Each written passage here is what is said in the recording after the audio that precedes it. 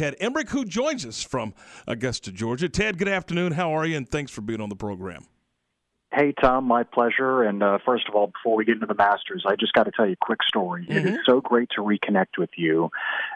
When my dad passed away a couple of years ago, of course, Roger Emrich, and worked many, many years in the Dallas-Fort Worth area, and was such a good friend of yours, and working together on the Texas State Network and doing high school football on occasion.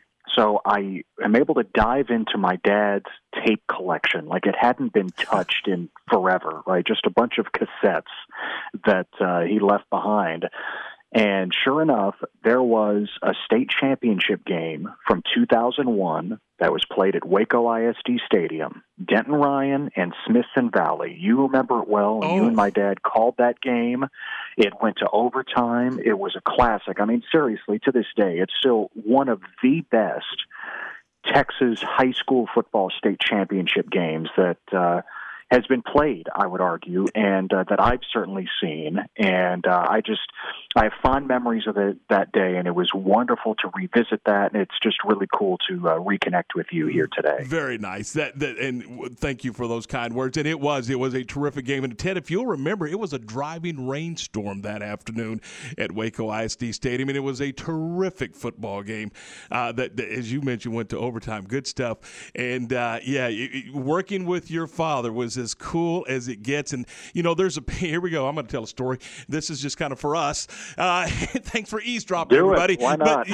But there's the last high school football game played at Texas Stadium was on TSN, and Craig Way and Keith Moreland worked the game. John Hendry was there. Your dad was there, and I was there, and we all went up in the booth and took a picture, and I love that picture. I've got that picture, and it's one of the cool things that I'll always remember. But, it was the last high school football game at Texas Stadium.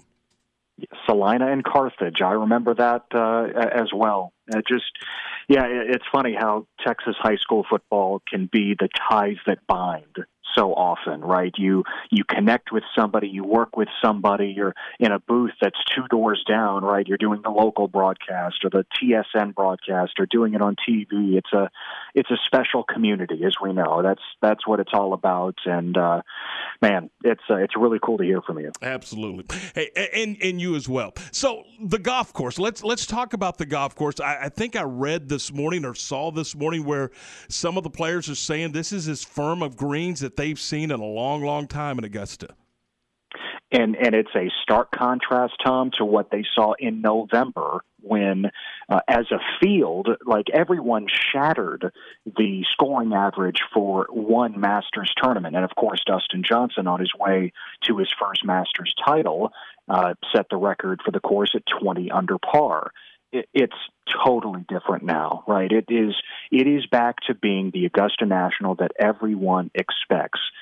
Haven't had rain in a while. The greens start to turn into that purplish hue, just a tinge of brown, and you might as well be putting down a flight of stairs, right? If you're going downhill, it is glass. That we know that Augusta National is all about firm and fast greens, and that's exactly what everyone expects. There's a small chance of rain every day this week, but nothing really that should affect play or stop it, and really nothing that should affect the course. This is going to be a far different test, and one that everyone expects when they earn the invitation to compete at the Masters.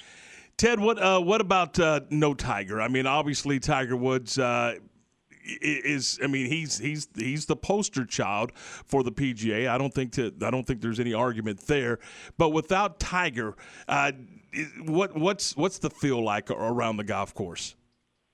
He's missed, Tom, and understandably so. I mean, player after player and guys that he considers friends, Rory McIlroy, Justin Thomas, among others, they have kept in touch. And listen, there are very few details out there about his recovery, and for good reason.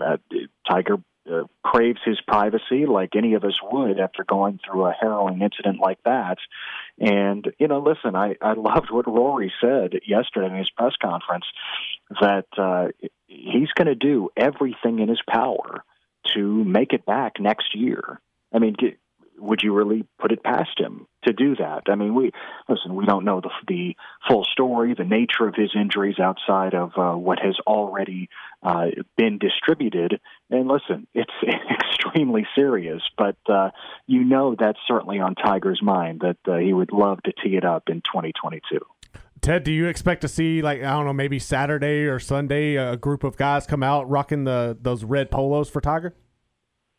Man, that's interesting. You're right. We have seen that already on tour this year. Everyone banding together, and the unspoken word of, okay, let's go black and red on a Sunday.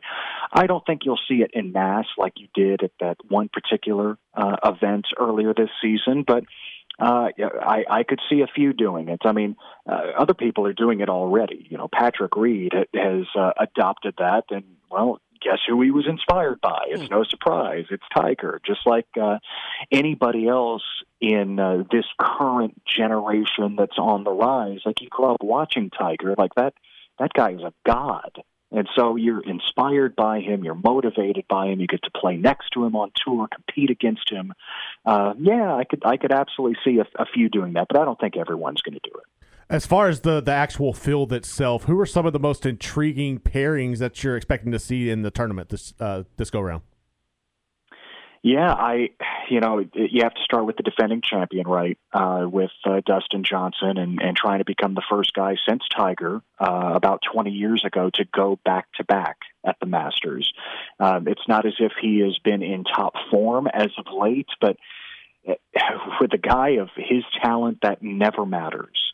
He flips a switch like few can. He did that last year before he went on his torrid run in the latter half of the season when the majors really got going with the PGA in August. And, of course, he won the Tour Championship and ultimately the Masters in November. I mean, he had really struggled before he went on that tear, and he's kind of done that this year. One top 10 finish in 2021 in 5 events, but there's a reason DJ is the favorite going in. He has done nothing, over the last several months to tell you that, he's off, forget about him. No, he is going to contend.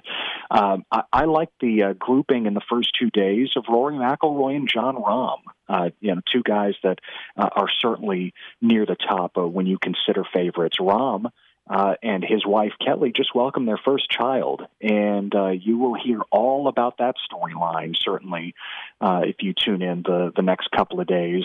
The baby was originally scheduled to arrive this weekend, and Rahm had said, hey, if I get that call on the course at Augusta National, I'm gone. I'm leaving.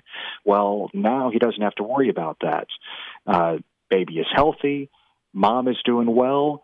He arrived a bit later than usual to Augusta National, got 1 practice round in, but he'll tell you it's kind of refreshing. He didn't have to deal with, man, you go into a major, you're dwelling on it, you are thinking about it constantly and poring over every potential shot.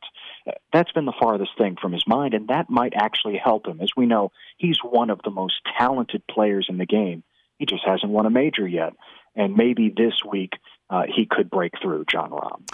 Ted, we know you're busy, man. I thank you so much for doing this for us, and it is a pleasure to have you on the program. Thanks so much, Tom, as always. And let's look out for Jordan Spieth too, getting off that schneid last week in San Antonio. I don't think he should be the second favorite behind DJ.